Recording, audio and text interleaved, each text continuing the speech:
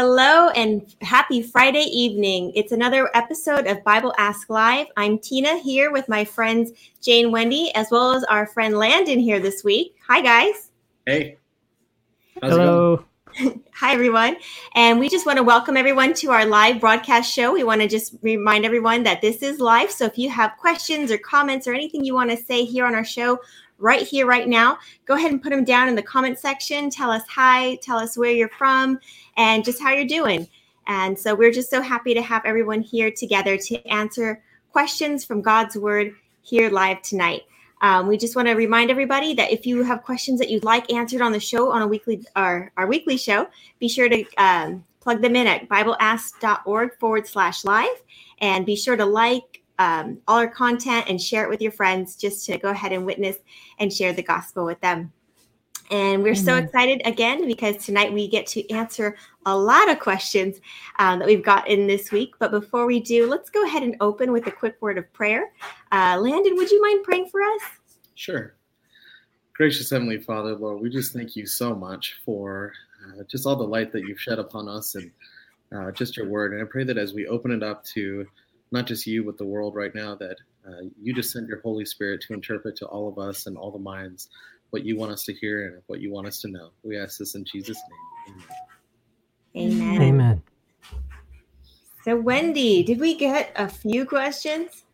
We have a whole bunch of questions tonight. So let's get that first one up. And while we are, we'll welcome Olivia. I saw Olivia say hi. Thank you for joining us, Olivia. And if anyone else is out there, please feel free to say hello and tell us what blessing you received this week, some way that you saw God show up in your life. We would love to hear from you. Put that in the chat and let us know some way that God showed up in your life this week. Amen. And let's get that first question up. Question numero uno. There it is. Okay, so Gloria is asking, how long is a generation in the Bible? Do we still need to follow the feasts that the Jews followed in the Bible, or were they done away with when Jesus died on the cross? All right, my friend Gloria, I think that's a really great question. It's actually two questions, which is cool. I like that. Bring it on. So to answer your first question, as far as how long is a generation in the Bible, the quick answer is 40 years. And you'll find that if you look in the book of Psalms, chapter 95, verse 10. And so if you go to Psalms 95, verse 10, it reads, I don't know if it's going to be on the screen. Psalm 95, verse 10. For 40 years I was grieved with that generation and said, it is a people who go astray in their hearts and they do not know my ways. So this is King David is speaking about the Israelites when they wandered in the desert for 40 years. And there's another verse during that time, you'll see in Numbers 32:13, again, where God talks about that he wanted this generation to pass. And that's why it was 40 years that they wandered in the desert. So biblically speaking, that's the time frame as far as that goes. And just so you know how a lot of people think, well, that was kind of mean of God. Like he wanted all those people to get out of here in that time. But if you read in Deuteronomy chapter 8, verses 4 and 5, it talks about God's long suffering and how he called them during that 40 years to repent and to do the right thing and turn back to him. But they were just stiff-necked people. So it wasn't that, God was just, waiting to wipe them out or whatnot. But God waited those 40 years being grieved because he kept calling to that first generation, but they didn't respond to God's calling. So he had to wait for the next generation where Joshua stood up as leader of Israel. And we see that at that time, they went into the promised land. So as far as your question about the feast days, that's a really valid question because it's interesting when you look at feasts that it talks about, like if you go to Exodus chapter 12, verse 17, and it's talking about the Feast of Unleavened Bread. And so Exodus chapter 12, and again in verse 17, and it reads, I'll go ahead and read it there. It talks about, and you shall observe the Feast of Unleavened Bread, for in this selfsame day have I brought your armies out of the land of Egypt. Therefore you shall observe this day in your generations by an ordinance forever. Now, you might think it says, forever, or an everlasting ordinance, meaning like it's always supposed to be observed. And that's a very, logical thing to conclude, to come a conclusion to come to when you read that. However, you have to look at a few things in this verse that it's saying. One, you have to look at the fact that it says as an ordinance.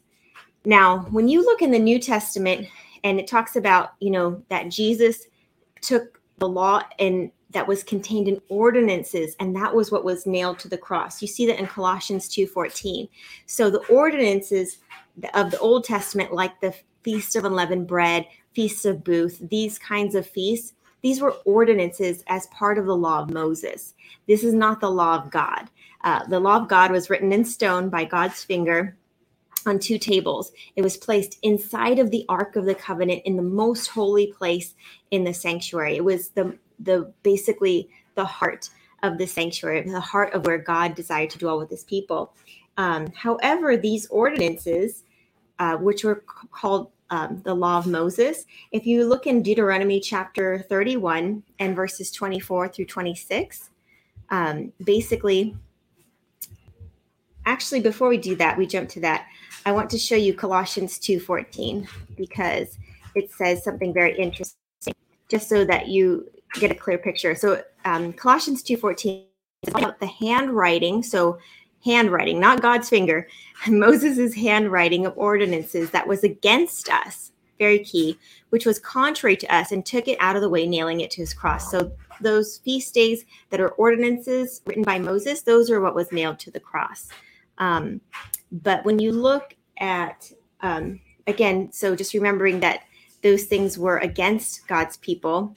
If you look in Deuteronomy 31, verses 24 through 26, again, it's just so you know what it's talking about, because a lot of people get confused because they don't read the Old Testament, so they're not sure what was nailed to the cross. So in Deuteronomy 31, verses 24 through 26, it says, "And it came to pass when Moses had made an end of writing the words of this law in a book," so on paper, "until they were finished, that Moses commanded the Levites, which bear the Ark of the Covenant, saying, Take this book of the law and put it in the side of the Ark." So again, it's not inside of the Ark like the 10 Commandments were, which were, God's law. This is Moses' law, handwritten on paper or a scroll, and it was put on the outside next to the Ark as a witness against thee. Again, so just very clear, the ordinances or those feast ceremonial laws, those were laws that Moses wrote, and they pointed forward to the Messiah. They were to teach something about Jesus who would come as their savior. But when Jesus died on the cross, Jesus fulfilled all those pieces. That's why we don't keep sanctuary services. We don't keep feast days anymore, because Christ fulfilled those as the perfect Lamb of God who gave himself for us. So I hope that answers your question. Anything else? It's interesting in the Bible how Jesus, like in Matthew 24, I think it's verse 34, Jesus says, "Most assuredly I say to you, this generation will by no means pass away till all these things take place." Mm-hmm. So, and he's talking about like even end times events. So sometimes I think even generation can mean something way longer, like maybe an entire dispensation. Mm-hmm. But yeah, I think you're dead on, Tina, that in your explanation, especially in the context of the Jewish law. Yeah, and what's interesting is Jesus gave that prophecy in Matthew 24 that this generation wouldn't pass in AD 30, and we know that Jerusalem was destroyed in AD 70, exactly 40 years later. So, because it was a dual prophecy. So yes, it was a literal generation, but it was also like a spiritual generation. He was saying that there's going to be a generation, spiritually speaking, that's going to bring about the second coming of Christ. Exactly. So yeah, that's where it's amazing how the Bible can have multiple fulfillments. And if we get too literal, put it too much in a box, we think the Bible's inconsistent, when really it could be doubly consistent, doubly right, if you really dig deep. So awesome. Next question. Sure. Unless Landon. Oh, we got to say some hellos. Yeah, we do. But Landon, did you have anything to add on that one? I don't know. The thing is, I'm sorry, guys. I kind of just got excited, but so I used to keep the feast days, and I'm sure, I don't know, you guys have been a part of those things before in the past, but it's just like, I'm always amazed how people are so adamant to keep the feast days, but they're not adamant to keeping the exact rules and regulations of those, like slaughtering of the lamb or other things like that, or the cleansing period that you need to go through all that stuff. Mm-hmm. When I've been to these other places, assemblies, or other churches, I'm just kind of like, well, you're telling me that I have to keep these, but at the same time, you're not keeping all these things yourself, because you know what? Jesus Christ was the ultimate lamb. He was the ultimate sacrifice. And, I think there's many amazing lessons, and children should learn more and more about those feast days and how they represent Jesus. And we may be doing a bad job of that, but to say that we need to keep the feast days, that definitely has been, Jesus has already fulfilled all those things. Thank goodness, because I wouldn't be any good at like slaughtering a lamb at this point in my life. I just I would not. My stomach wouldn't do well with that. But yeah, that's such a good point. So yeah. And, you think too, like there is a lot of benefit in understanding what the feasts were about. And especially when you think about like a lot of the holidays that we celebrate traditionally today in America, or I should say commonly, they aren't like, the feasts have a more biblical usefulness than what, say, Christmas and Easter often do. Yes. Easter, if it's about the resurrection, that's different. But if it's about bunny rabbits and eggs, like that's not about the Bible. So there's a beauty, I think, in in celebrating the feast in a sense of learning about, using it as an opportunity to learn about biblical things. Yeah. But to say that we have to keep it as a matter of our salvation, like that's not, that doesn't make sense today. Can I share one beautiful example? Yeah. How to maybe teach your kids. So somebody taught this to me and my brother when we were like 18 and getting into this, but they said, go home and just cleanse your house of leaven, right? So we went home, and we were still living with our parents at that time, and we like threw away all the bread and like everything. And my mom was furious. She was like, she was so mad, but she wanted to follow God too. But she was like, what are you guys doing?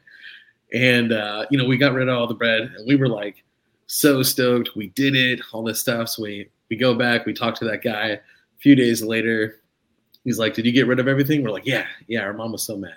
And then he's like, did you know there's leaven even in dust?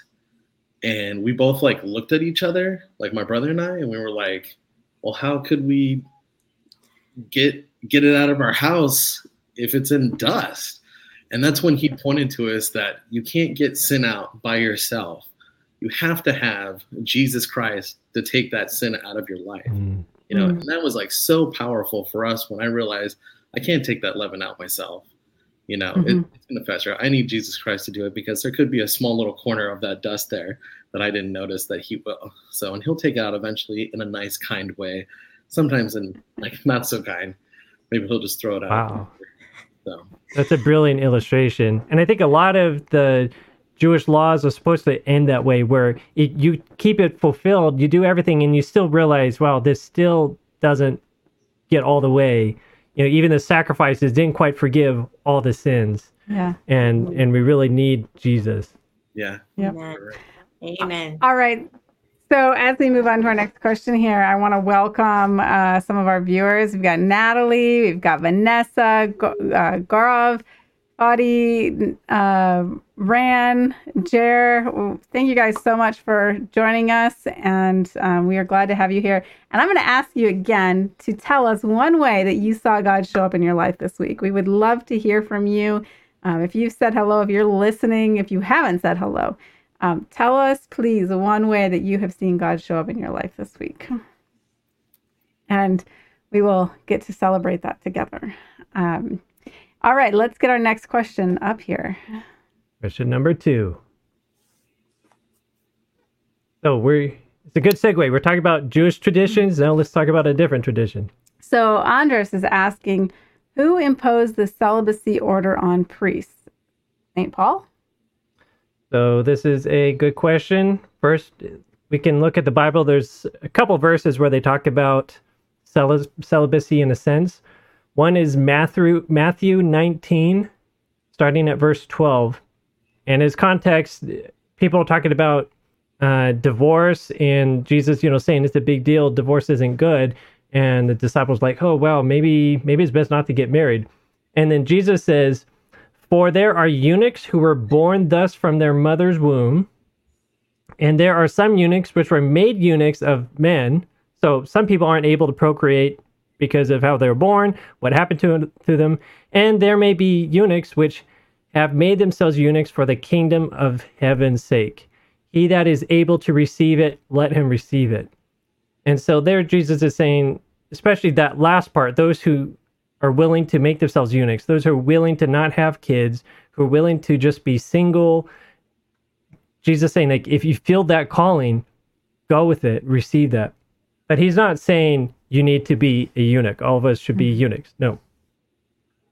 Then we go to 1 Corinthians 7. And this is one of those major chapters talking about this matter. And Paul, as the questioner Andres said, did Paul institute celibacy? So this is Paul talking, and he begins in 1 Corinthians 7, verse 25, with this: now concerning virgins, I have no commandment from the Lord. So what he's saying right now is, okay, God doesn't have, a commandment on this, but he's going to give some guidance as to, one who's inspired by God. And he says that it is good for a man, in verse 26, to remain as he is. And in verse 27, it says, are you bound to a wife? Do not seek to be loose. Stay in your marriage. If you don't have a wife, he says it's good to stay as you are. But even if you do marry, he says in verse 28, you have not sinned. And if a virgin marries, she has not sinned. Nevertheless, such will have trouble in the flesh, but I would spare you. So what's he saying here? He says it's not a sin to get married. Absolutely not.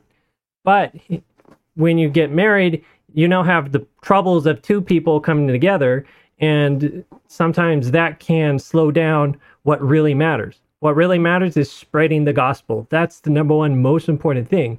But depending on, who your spouse is, she's really worldly, or if it's he's really worldly, that might really hamper your spiritual development and your ability to do what God wants you to be doing right now. So that's Paul's point, and now again, you could be burdened by someone else and get in the way. But I mean, I would say, like, for me, I prayed for a ministry partner, and God brought Wendy into my life. And you can see, like, we're doing ministry work together. So to me, this is the ideal marriage and how it's supposed to be. And the happiest marriages are the ones that are centered on marriage. So that's centered on ministry. So there's some unsolicited marriage advice. And you could just keep going on and on down through this chapter of 1 Corinthians 7, and Paul keeps emphasizing, again, the same concept that marriage is not bad, marriage is fine, marriage is good, but marriage can complicate doing what really matters at times. Now, Paul himself was not married, and he says so in 1 Corinthians 7:8. But even some of the disciples, including Peter, was married.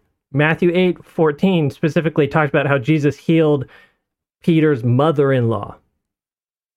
And if we go to Hebrews 13:4, Hebrews 13 verse 4, let's put that up. This is a very important verse. It says, marriage is honorable in all, and the bed undefiled. But, so that is a good thing. Marriage is good. There's not to be ashamed of about sleeping with your wife. That's what God intended. It's when you're doing that stuff outside of marriage that is a horrible abomination. Now, what's really interesting is 1 Timothy 4. This is very important. 1 Timothy 4, starting at verse 1, It says, "Now the Spirit expressly says that in later times," and this is Paul speaking, "in later times, some will depart from the faith, giving heed to deceiving spirits and doctrines of demons, speaking lies and hypocrisy, having their own conscience seared with a hot iron, forbidding to marry." Forbidding to marry in verse 3.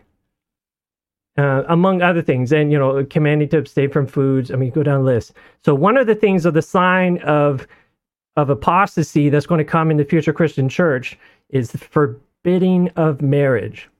So where does this come into Christianity now? So around the year 305, there was this Council of Elvira. So Christians from all over, Christianity probably more around that time was the same, more like Orthodox Church. And there are different patriarchs, different groups, and they come together at the Council of Elvira. And they decide there that all clergy should abstain from their wives and not to have children. So that was the decision of that council. That was Canon 33 that came out of that. Then you have Constantine, who comes along, and he actually got rid of that. But then in the 11th century, you have Pope Gregory VII, who issued a decree requiring all priests to be celibate. So depending on the timeline, when you look at it, those are some of the key developments of when and how we see celibacy getting into the Christian church. So that's my understanding. Do you guys have thoughts?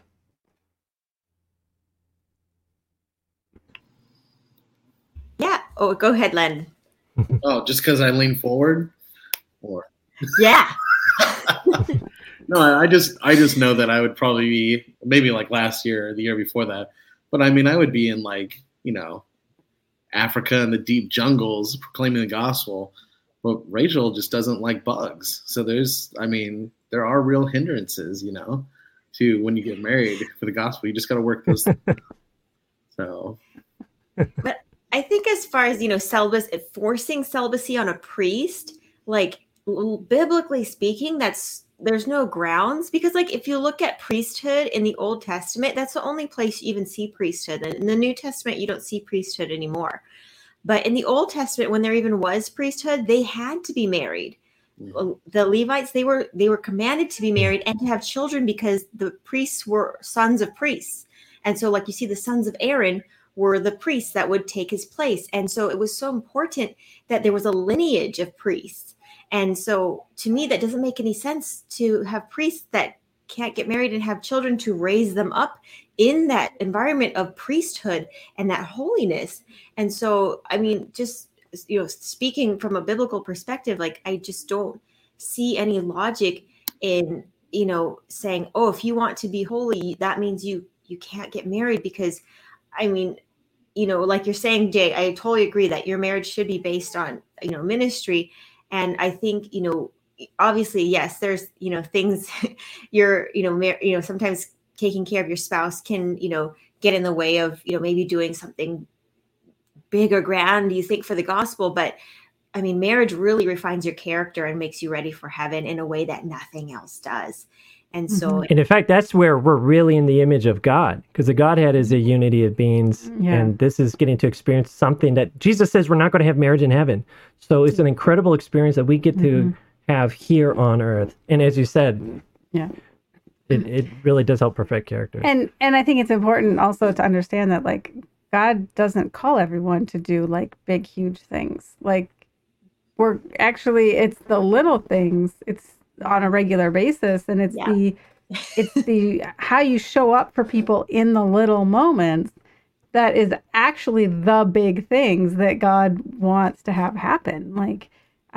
How much more meaningful is it to watch some big name preacher on TV versus somebody who understands the love of God showing up in your life in the moment that you really need that, and being there for you with God's love and care? That's immensely more powerful than And if you go with, is it Ephesians 6 model, where women respect men, but men love your wives, like that there is telling us practice for heaven. Like, men, practice loving like Jesus, and especially practice that on your wife. Like, I have learned so much about love from Wendy and what she's taught me about it. I would not even be close to the same person I am today if it wasn't for that. So I'm totally grateful for God choosing me, calling me to be married. But I think this is the key distinction is, yeah, God says some people it's proper for you to be single.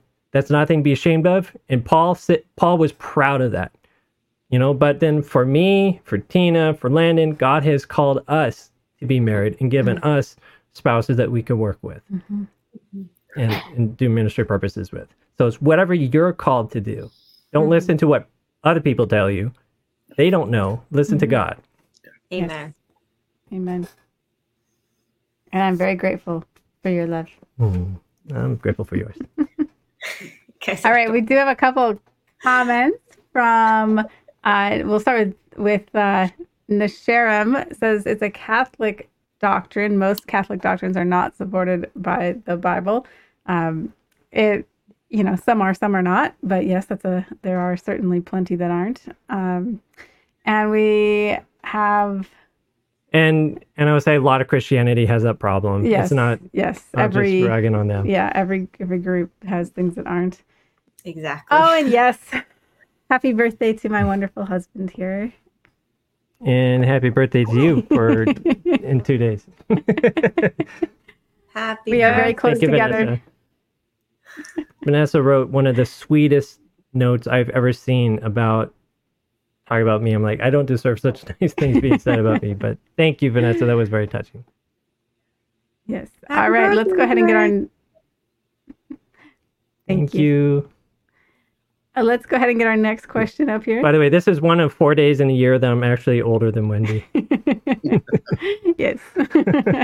They say you're supposed to be close in age to your spouse. Well, he was born 4 days ahead of me, so we are very close in age. Very cool.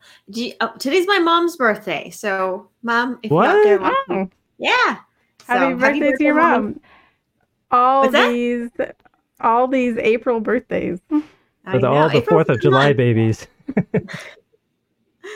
And yes, I did chop off my hair. I'm glad you guys like it. I like it better this way too. I like it too. I definitely like it. So much nicer. I hadn't cut it since I had it this short actually before, like a month or two before COVID last year, and then I just hadn't got it cut all through COVID, and at that length it had to go. So true. All right, let's get our next question up here. So we're like 30 minutes in, and we still have a lot of 6 questions left. So we're gonna have to pick this up. So Stan is asking, Revelation 10:9-10. What is the little scroll, Lamb's Book, and Bible? Okay, if you guys don't mind. Or is he maybe asking if it's the Bible? Yeah, I think that's what I understood. No, it's okay. Is that okay if I grab this one? Because I really like this question a lot. Go for it. So it's really interesting when it comes to Revelation chapter 10, because this is kind of a random plug-in that happens in the middle of a big event. So if you read in Revelation chapters 8 and 9, you see it's the beginning of the 7 trumpets. So basically, the 7 seals are opening, and then the last seal opens. And as the last seal opens in chapter 8, then God calls for 7 trumpets to blow.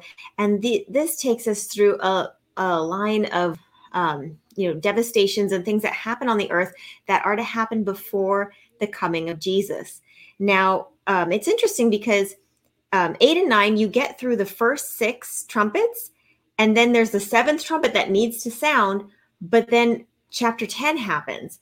And so this event is kind of telling you, hey, right before the last trumpet blows, very soon before Jesus comes, this event is going to take place. And so there's something very interesting that says in the chapter that tells you what this little book is. And if you go to Revelation chapter 10, verse 4, it says something very specific about the message here given by the angel that tells you what this little book is. So if you go to Revelation chapter 10 and verse 4, it says, "And when the seven thunders had uttered their voices, I was about to write. And I heard a voice from heaven saying unto me, Seal up those things which the seven thunders uttered, and write them not." So it's talking about that this time, this message from this angel that appears in Revelation 10, and he utters seven thunders and gives a little book to John. And this, but with this, the message basically, because an angel in the Bible is basically a messenger. It's not necessarily a literal angel, just like, the three angels' messages of Revelation 14. It's not a literal angel, proclaiming with a loud voice these things. It's God's people giving a message. And so there's a message here in Revelation 10, and part of that message is seven thunders being uttered, but those things are sealed up. Now, what is the one place in the Bible where God says something is sealed until the time of the end? If you don't know, I'm going to tell you, because it's in the book of Daniel. If you look in Daniel chapter 12, it reads, and I'll just, for time's sake, I won't read it, but I'll just tell you where it is. In Daniel chapter 12 and verses, sorry, I wrote it down, 4 and 9, both of those times, basically, God says, seal up the writings of this prophecy, for they are till the time of the end. And so basically, this little book that's given to John is the book of Daniel, and specifically those prophecies that, Daniel really didn't understand. Like Daniel finally understood the prophecies of Daniel 8. You see that in chapter 10. But the prophecies of Daniel 11 and 12, he really doesn't understand. And God says this is sealed up to the time of the end. So it's not until... Was it the book of Daniel, or was it the book of Revelation? Like Daniel was given the book of Revelation. So that was the one that was sealed up. Let me just make sure it's clear. The little book that's sealed up is the book of Daniel. And I believe that is the book that the angel gives to John to eat up, that in his mouth will be sweet as honey, but in his belly it will be bitter, because this is a message given to God's people near the end of time, right before the time of the end. And we know that the time of the end is after the 2300 days of Daniel 8:14, because it says, unto 2300 days, then shall the sanctuary be cleansed. And that's the last day of the Jewish year, the Day of Atonement. And so it's at the end of the 2300 day prophecy, which if you go into Daniel 9, you'll know that begins at the proclamation of, the freeing of God's people to rebuild Jerusalem, which happened in 457 BC, and it ends in 1844. So basically, there's going to be a time where God's people near the time of the end are going to eat up this little book. It's going to be sweet in their mouth, but in their stomach is going to be bitter. But the last thing that the angel calls John to do, it says, thou must prophesy again. So there's going to be a special message from the book of Daniel that God's people are supposed to give during this time of the end before Jesus comes. And if you read the book of Daniel, we've now can understand it based on the prophecies of Revelation, as you understand both the books of Daniel and Revelation together, because you really need both books to understand these prophecies. So in a nutshell, that little book of Revelation 10 is the book of Daniel, because that's what was sealed up until the time of the end. And just as the seven thunders were sealed, but God's people at first, their first understanding, they thought this was sweet, but it ended up bitter. But then God's people then have to process, the truth of the book of Daniel, the truth of the book of Revelation, and prophesy again and give a message of prophecy before the coming of Christ. Do you guys have any other thoughts on that? So we have a comment from Anthony Cox, and he says, his first comment, but John's book is not sealed because the time was soon. Yes. I think that's a really good point. And back to what you're saying. Yeah, no, and that's true, because if you read in Revelation chapter 22, and that was another point I was saying, is the book of Revelation is not sealed. If you look in Revelation at the last chapter, 22 and verse 10, it says, don't seal up this book because the time is at hand. And so, like you're saying, the book of Revelation is not the little book. It's not the Bible. It's the only thing that's sealed up is that book of Daniel. So anyways, that's just my thoughts as well. Any other ideas, Landon, Jay, Wendy? We had a couple of other comments here from Anthony, if you want to put those up. Sure. He commented that the end of the age occurred in 70 AD, and we no longer live according to the law of Moses. Jesus gave us a new commandment to love one another. I'd like to, okay. As far as the end of the age, you're talking about 70 AD being the end of the prophecy of Matthew 24. But I'd like to know what other prophecy you're talking about that ends in 70 AD. I mean, there are references where, like, even like John, some of the apostles, New Testament writers talk about we are now in the last days. Mm-hmm. You know, so there was a change in dispensation. Like we, in a sense, the end time sort of started even then, but we've reached even now a point where there's no more times. All prophetic time has even been fulfilled. So, yeah, as one person really puts it well, we're now like in a football game where time has run out, and what's that called when that happens? Overtime. That's it. Yeah, we're now in overtime. Is kind of what we're in. Landon, what do you think? I think it was said perfectly, honestly. I mean, I had a point, but I can't remember it now. I was looking at the comments. We can come back to it. Yeah. Gaurav has a question. Hi, guys. Do you understand that what happened with you is God's blessing? Or vice versa, it's punishment to teach you? I think he's referring to marriage.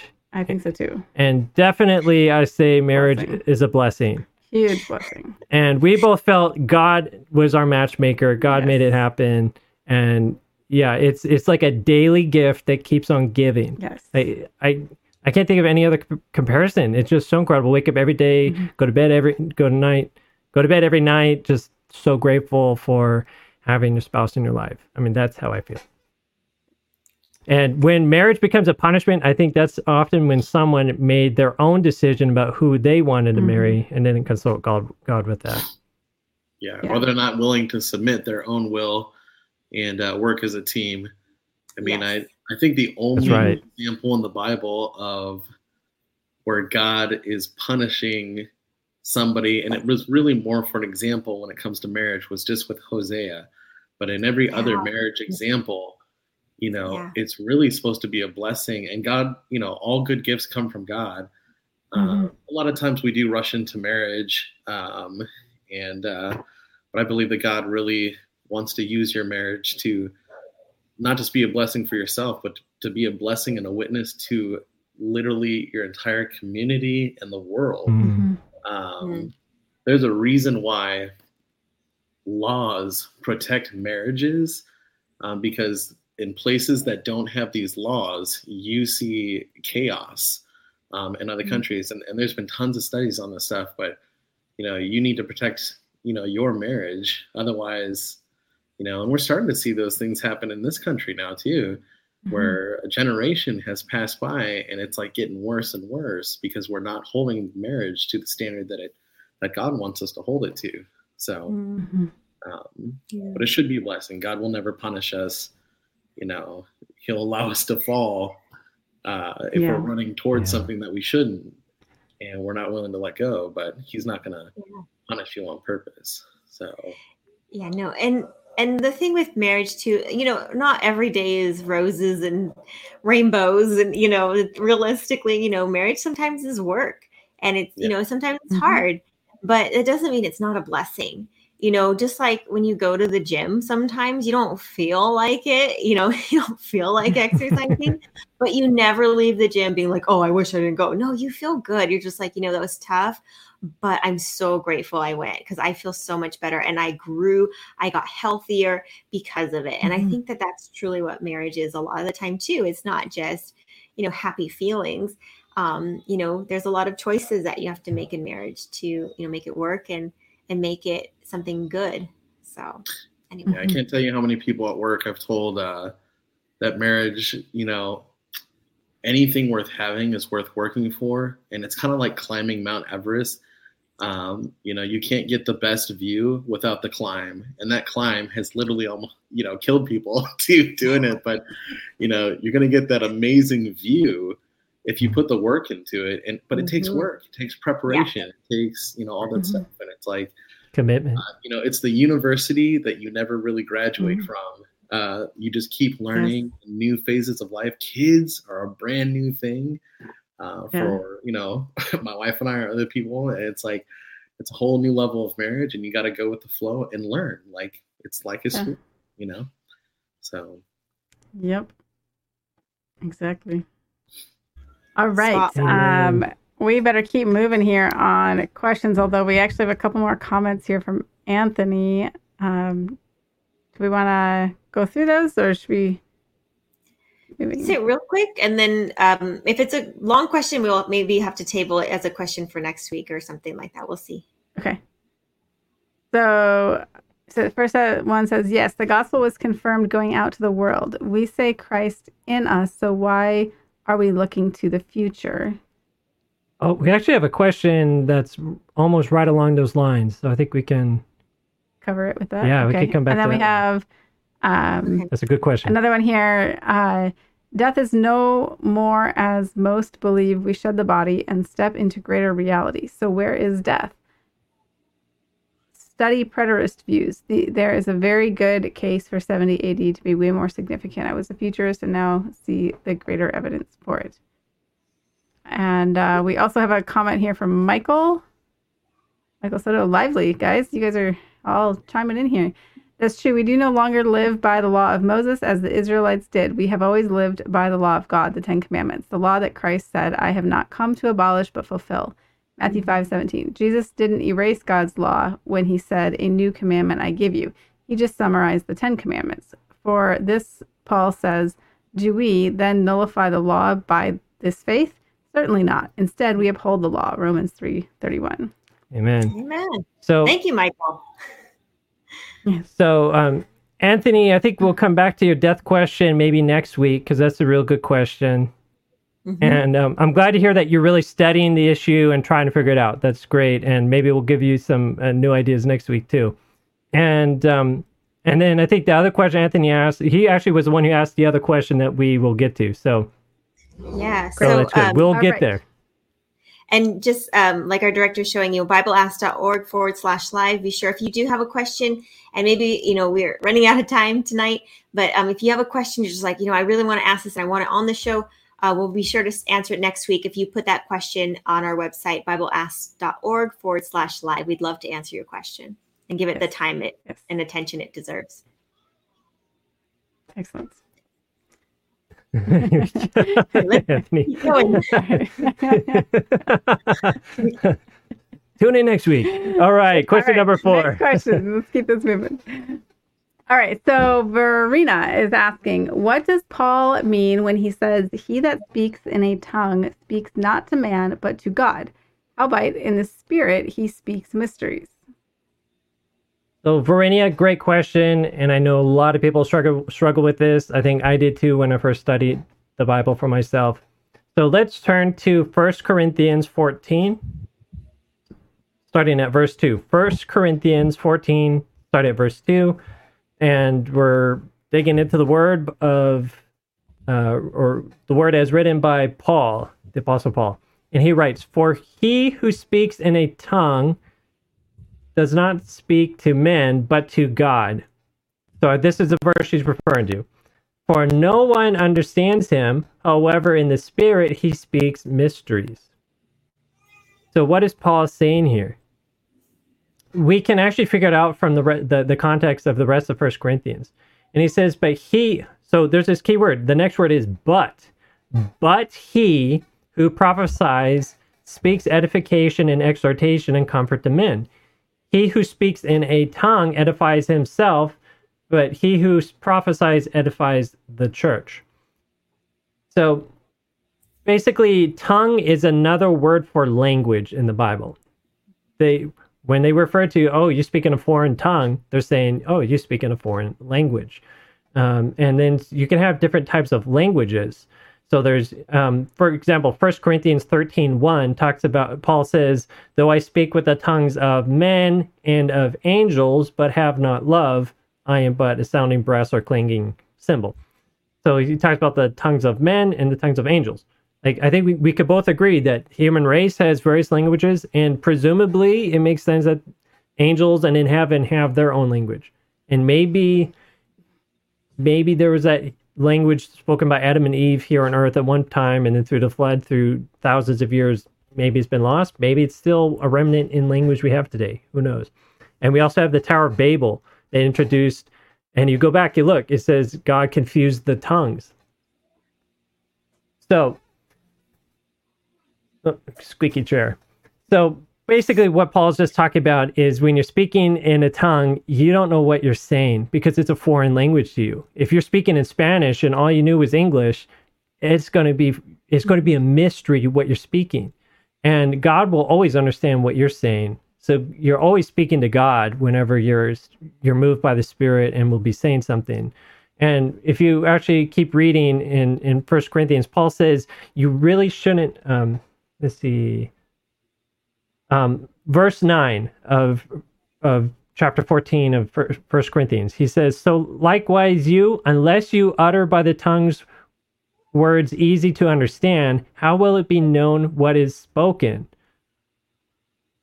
For by the tongue words are easy to understand, how will, for you will be speaking into the air. You're just saying words, and then it's gone. Nobody heard it.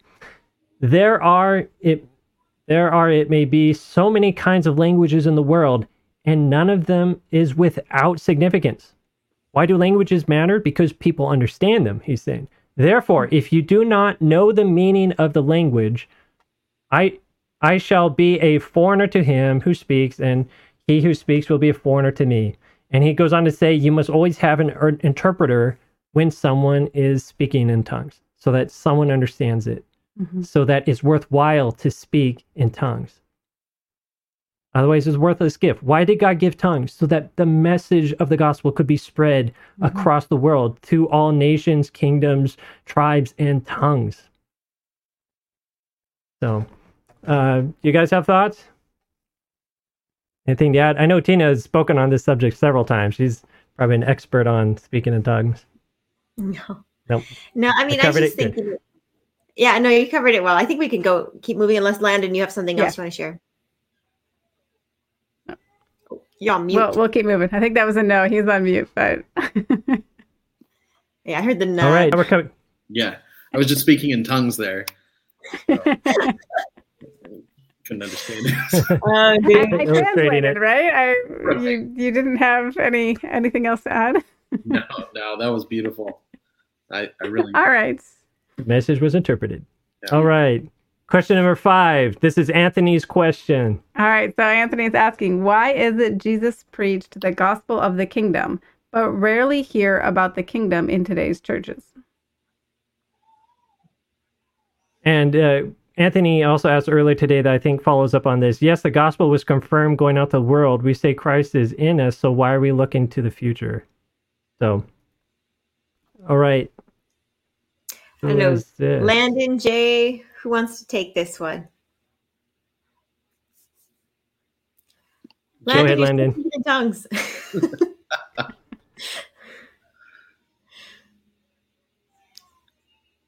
Jay, I'll let you take this one. Okay.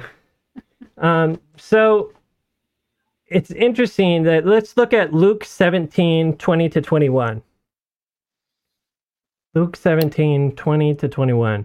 And it reads, now when he, referring to Jesus, was asked by the Pharisees when the kingdom of God would come, he answered them and said, the kingdom of God does not come with observation, nor will they say, see here or see there, for indeed the kingdom of God is within you. And so Jesus has said, like, the kingdom of God has come. What does he mean? He was now proclaiming the gospel in people's hearts, and that the keys to the gospel, the key to heaven is the gospel, and it opens people's hearts. It gets them, it prepares them for being a citizen of heaven. Right now, today, we could be citizens of heaven. We don't have to see ourselves as Americans, as Filipinos, as Indians, whatever. We can see ourselves as citizens of heaven today because Christ brought that now. We are there in that time now. We call this, in a sense, the kingdom of grace. And there's going to be another coming and an institution of another kingdom, and that's going to be the kingdom of glory. But right now, we can approach boldly the throne of grace. And there's more verses along this, Matthew 13, 31 to 33. And I think this answers the question of why don't we preach that the kingdom has come? And, so we're talking about Jesus says it comes by observation. Most people aren't going to see it. Jesus gave a couple parables. Matthew 13, verse 31, another parable put he forth unto them, saying, the kingdom of heaven is like a mustard seed, which a man took and sowed in the field. Like if you go look in the entire field, are you going to see that mustard seed? We're going to miss it. It's just going to be this small little thing in this gigantic field. But what happens, which indeed is the least of all the seeds, but when it is grown, it is the greatest among herbs and becomes a tree, so that the birds of the air come and ascend its branches. And Jesus goes on with another parable. In verse 33, the kingdom of heaven is like unto leaven. Well, we were just talking about cleaning the whole house out of leaven, right? And because the Bible generally says it's a bad thing. But here Jesus says the kingdom of heaven is like leaven, which a woman took and hid in 3 measures of meal till it was all leavened. So a woman takes that starter with the leaven in it, mix it with the other dough. You can't tell where the old dough and the new dough was. Eventually, over time, that yeast just permeates everything. Mm-hmm. But you don't see it. You don't see that happening. So that's what Jesus is saying. Like, so many people are going to be caught off guard. They're not noticing that the kingdom of heaven is here now, that they can get into it now. Mm-hmm. And some people might think they're in it or on their way to it, and not realizing they might be actually walking in the opposite direction. Mm-hmm. So Anthony, maybe we approach this differently than you. Love to know your thoughts. Also, Anthony says, yes, we have access to the New Jerusalem now. It's a picture of us abiding in Christ. Well said. I really like that quote. So I think that's exactly right. Sorry. I think too, I think that, Jesus says, the kingdom of heaven is at hand. But I think too, like when it talks about preaching the kingdom of heaven, I think about Matthew 24, verse 14. And I think in a sense, we are living, in God's kingdom. We are heaven's citizens or citizens of God's kingdom now on earth when we accept Jesus Christ. I definitely think, you can know that you're saved as long as you abide in Christ. But I think, when you look at Matthew 24, verse 14, it says, and this gospel of the kingdom shall be preached in all the world for a witness unto all nations, and then the end will come. So literally speaking, the preaching of the gospel of the kingdom is a precursor to the second coming of Christ. And I think that, we fail if we think like this is all that there is, like this world is all there is. God is saying, no, this world is going to come to an end. You look at every prophecy in the book of Daniel chapter 2, when you see the stone that crushes that statue, which is all the kingdoms of the world, and builds up a new mountain.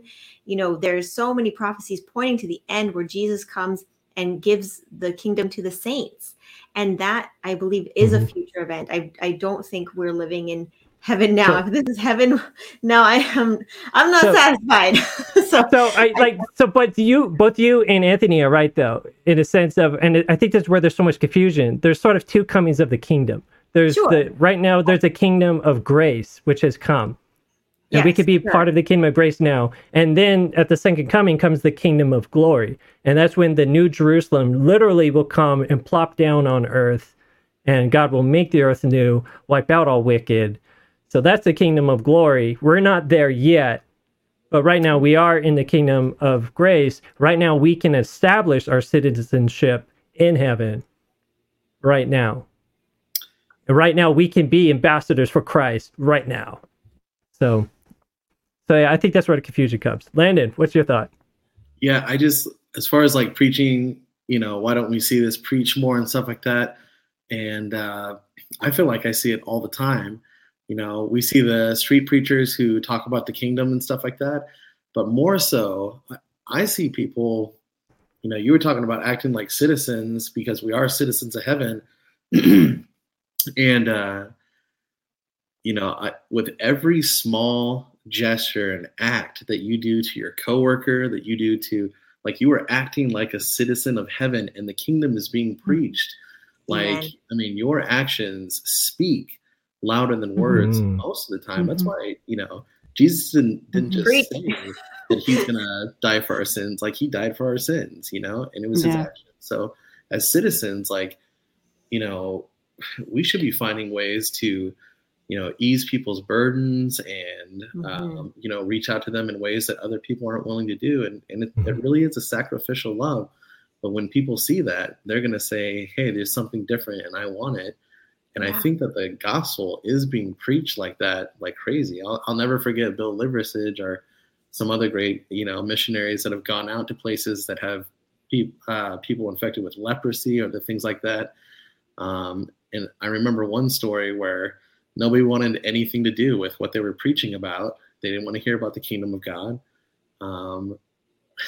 until they were getting like a real taste of like love. And, he started hugging like all the leopard people, and he would just go around and start hugging everybody. And then they started listening to him, or one person contracted leprosy, and then they listened to everything he said afterwards. And the whole island was converted after that.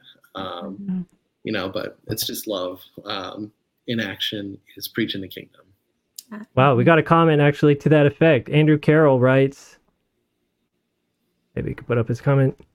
The kingdom to me is wanting to love God and others the way Jesus did, the system of beneficence. Exactly. Beautiful. Yep. And so Anthony says New Jerusalem is here. And that's, again, like, this is where the kingdom is so complicated, because, like, yes, the New Jerusalem is here, and there's a lot of Bible verses that establish that the church, God's people, is the New Jerusalem. So there's that. And then you go to Revelation, though, and it also talks about, and Revelation is hard because you have things that are symbolic, but then I think you also have in Revelation 21 literal descriptions of the New Jerusalem. And it literally is going to come down and sit too. So yeah, right now we have spiritual New Jerusalem that we could be a part of today. So you could say, that when we say the kingdom is here, we could say right now today we compose New Jerusalem. But there will also be literally a New Jerusalem, God's holy city, God's holy mountain, God's capital will actually come down and land on earth, and we will become here on earth the center of the universe, which is just mind-blowing. But that's how at least we see it. So, Amen. All right, shall we get to our next question here? We are getting short on time. Yeah. Next question, please. This one is from Cynthia. Why does a person lose their closest friends they have had for years when you become a born-again Christian? Landon, would you like to take this one? Yeah, I'd love to take this one because I've dealt with this so many times throughout my Christian experience.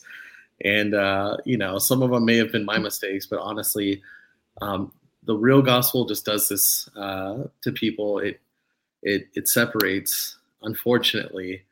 And I want to go to a few verses that have helped me, but also, it's just, it is what it is when it comes to the gospel. But in John 15:18, I love this verse because it really just gets down to the nitty gritty. But it says, if the world hates you, know that it hated me before it hated you. If you were of the world would love you as its own. But because you are not of the world, but I have chose you out of the world, therefore the world hates you. And, I just know that from so many things that, I was attached to back in the past, it's like all your friends, you're doing all the same things, and you kind of take yourself away from that, and they just don't understand why you're doing that. And that's why it says in 1 Corinthians 2:14, But the natural man receives not the things of the Spirit of God, for they are foolishness unto him, neither can they know them because they are spiritually discerned. And oftentimes as we become a Christian, we just feel that God is speaking to us, and we make decisions. Sometimes we have to stop doing things that we shouldn't have been doing. Hopefully you're doing those things. But when you start doing that, it just seems like foolishness, whether you're not drinking anymore, going to the bars, or just other things you may have been doing. And it hurts them because honestly, I think it has a lot to do with jealousy. Psalms and Proverbs talks about a jealous friend and who can escape that kind of thing. And, they just want to experience everything with you. I do want to say, I don't know, does anybody have anything to say to that? I have kind of I think that was well said, and definitely it's interesting. You give up your family in a sense, or you might have to, but then you get a whole new family. Mm-hmm. God never takes away without giving something better in replacement. Mm-hmm. Yeah, all I can say. And when you think about it too, when you go through that kind of conversion, and it's a changing of a core fundamental belief and value in who you are, and that's going to change a relationship dynamic if the other person doesn't share that, and that's just the reality of it. But it doesn't necessarily have to be a permanent separation either. It may be a separation for a while, but there's also opportunities to share God's love then with the other person, and be a blessing in their life. And when you do that, you can actually reach those people. But there often is this time when it's like, whoa, you changed and I haven't yet, and I don't know how to do that. I don't know how to integrate that into my life, and I don't know if I believe that way, and I have all these questions yet, and there's everything that people have to go through. And so it's that's just part of the reality of it. But but once you have received that God's love into your life like that, and made that shift in who you are and what you value and what you believe in,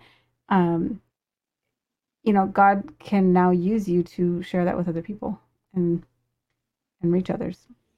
Yeah. Sometimes God will, take you to preach to your friends and family or your community, like the guy who was possessed with Legion, or the two men, either way. And Jesus said to go back and tell your friends and family what I have done for you. But sometimes you're going to be like Paul, and you think, you've been raised your whole life, and like the scriptures so well and the Jewish customs so well, so you think you're going to preach to the Jewish people or your family members, but then God calls you to step away and go to the Gentiles, someone you don't really know at all. And I'm sure you learned tons of experiences through that. But, as far as the friendship goes, I don't want to say if it's a real friendship, because the friendships are real, no matter where you go. But the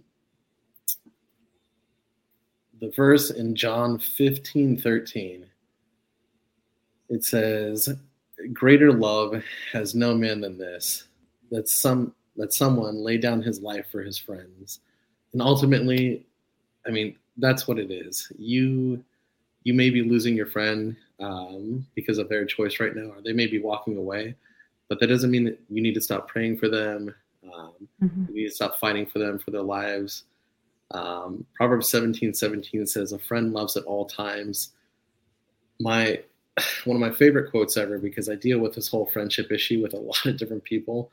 But Proverbs 17:17 says, "A friend loves at all time." And C.S. Lewis once said that the greatest friends that you can have in the world are the ones that you can leave and then pick up where you left off even years later. And hopefully, that's the type of friends that you have, where you guys could just pick up later. But, you shouldn't stop praying for your friends. You shouldn't stop fighting for them. We are literally all born like just falling out of the sky.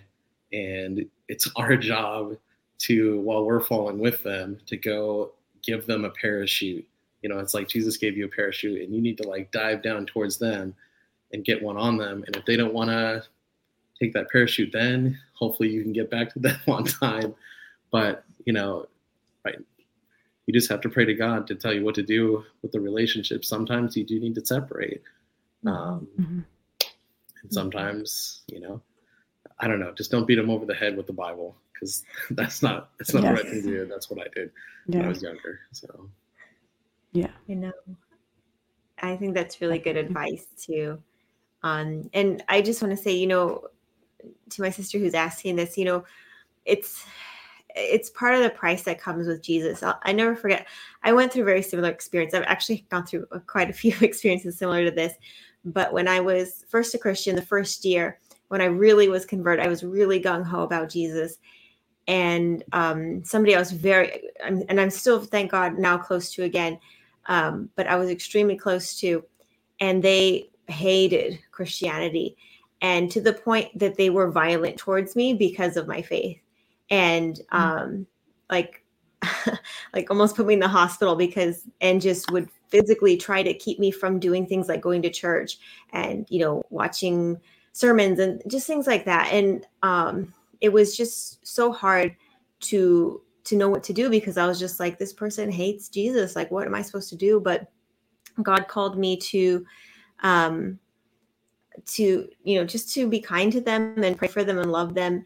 And, this person's not in the faith now, but our relationship is restored because I just showed them love, and they couldn't not see that my love was genuine to them. And so it was a beautiful thing to see that, God was working this miracle in their hearts. And, sometimes, your friends, they're not going to stick around because, it makes them uncomfortable when you're a Christian and you're doing things that, you're not doing things that they like to do that are sinful. And, it makes them, feel guilty or bad. And, they just don't, it's not fun for them to do things that you like to do, which, are, things that are more religious now.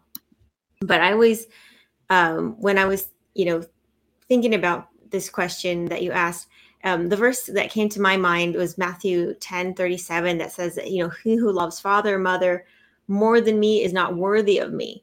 And just Jesus says, and he that takes not his cross and follows after me is not worthy of me. Mm-hmm. And so really, what is Jesus worth to you? Is Jesus worth, a good time with friends, or is Jesus worth more than that? And sometimes it's just the price we have to pay. My dad one time told me this, I was being really badly treated by these people that I was helping. And I was so frustrated. I was like, Dad, why didn't you step in and, stand up for me? He's like, because Tina, sometimes you have to suffer for Jesus. And sometimes that's a price you have to pay for Jesus Christ, that you suffer as, a evildoer, but that you suffer for the gospel's sake. And so sometimes, you do suffer, and that you do lose friends or, family member relationships. And it's not fun at the time, but, if you stand your ground and you stay faithful and you show that love of Jesus, that's going to sow seeds that nothing else can sow. And really, it's going to break that hard ground that nothing else can break. And if it doesn't get broken now, God willing, it'll get broken in the future. But, I just thank God that he calls us to be faithful and to love no matter where we're at. And, this person that I was close to, like I said, who was so angry with me, when I was first, and I was very young, I was, a teenager when this happened. And they were a teenager too.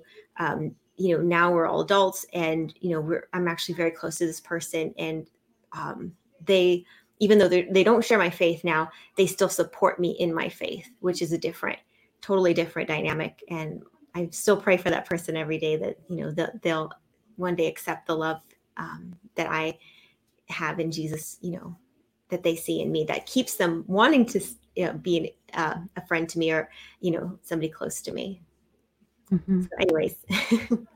So we have a couple of comments. Andrew Carroll writes, It is difficult when you're a young new Christian and you aren't able to communicate your experience effectively. I really can relate to that one where I had my conversion. I'm like seeing things like, doesn't anybody else see this? Like almost like, you see a building that's about to burn down and people are in it like, guys, you need to get out of it. And nobody else seems to share your urgency. So, and yeah, I definitely didn't have the vocabulary, the biblical understanding, and give me a bit more restraint. And so, yeah, I totally know what you mean there, Andrew. And then Nancy. Yes, so I think you also lose friends because your lack of interest in those simple things that you are doing with them makes them feel guilty that they are still doing those things that they know they shouldn't be doing. Yeah, when you decide to walk away from something that isn't good for you, that was part of your bonding experience with someone, yeah, they that can definitely feel like a bit of a affront to them or make them question that in their own life. Or you just don't even have interest in hanging out with them anymore. You just be bored sick. Yeah, that's a good point. Yeah, I think we all suffer from. There was a book one time, I can't remember what it's called, but it's saying that we all suffer from shame. Everybody, like there's just with sin, we don't even know it. Like we don't even know that we're suffering from it. We're just going about, but we all know inside, like when we're doing something wrong, right? But when your friend starts walking away, or you start to realize, and you're accepting that you're doing wrong, but the other people, they don't want to accept that they're suffering from something or life is good kind of thing. The shame just really takes over at that point. And I think that's why we lose so many people, because they just don't want to either feel that shame anymore, or they don't want to face it. Yeah. People want to drown out those voices. Yeah. And they'll push away any voice that's, honestly calling those things out. Yeah. We had another comment here from Gaurav. Should we tackle this one? No. Before we wrap up? Probably save that one for another time. Okay. Yeah. I know we are over time here, and there are a lot of questions there. So Gaurav, we will add that to the list for next week. So we hope you can tune in next week. And along with Anthony's question, we'll get to yours next time too. Yes. And some of your other comments.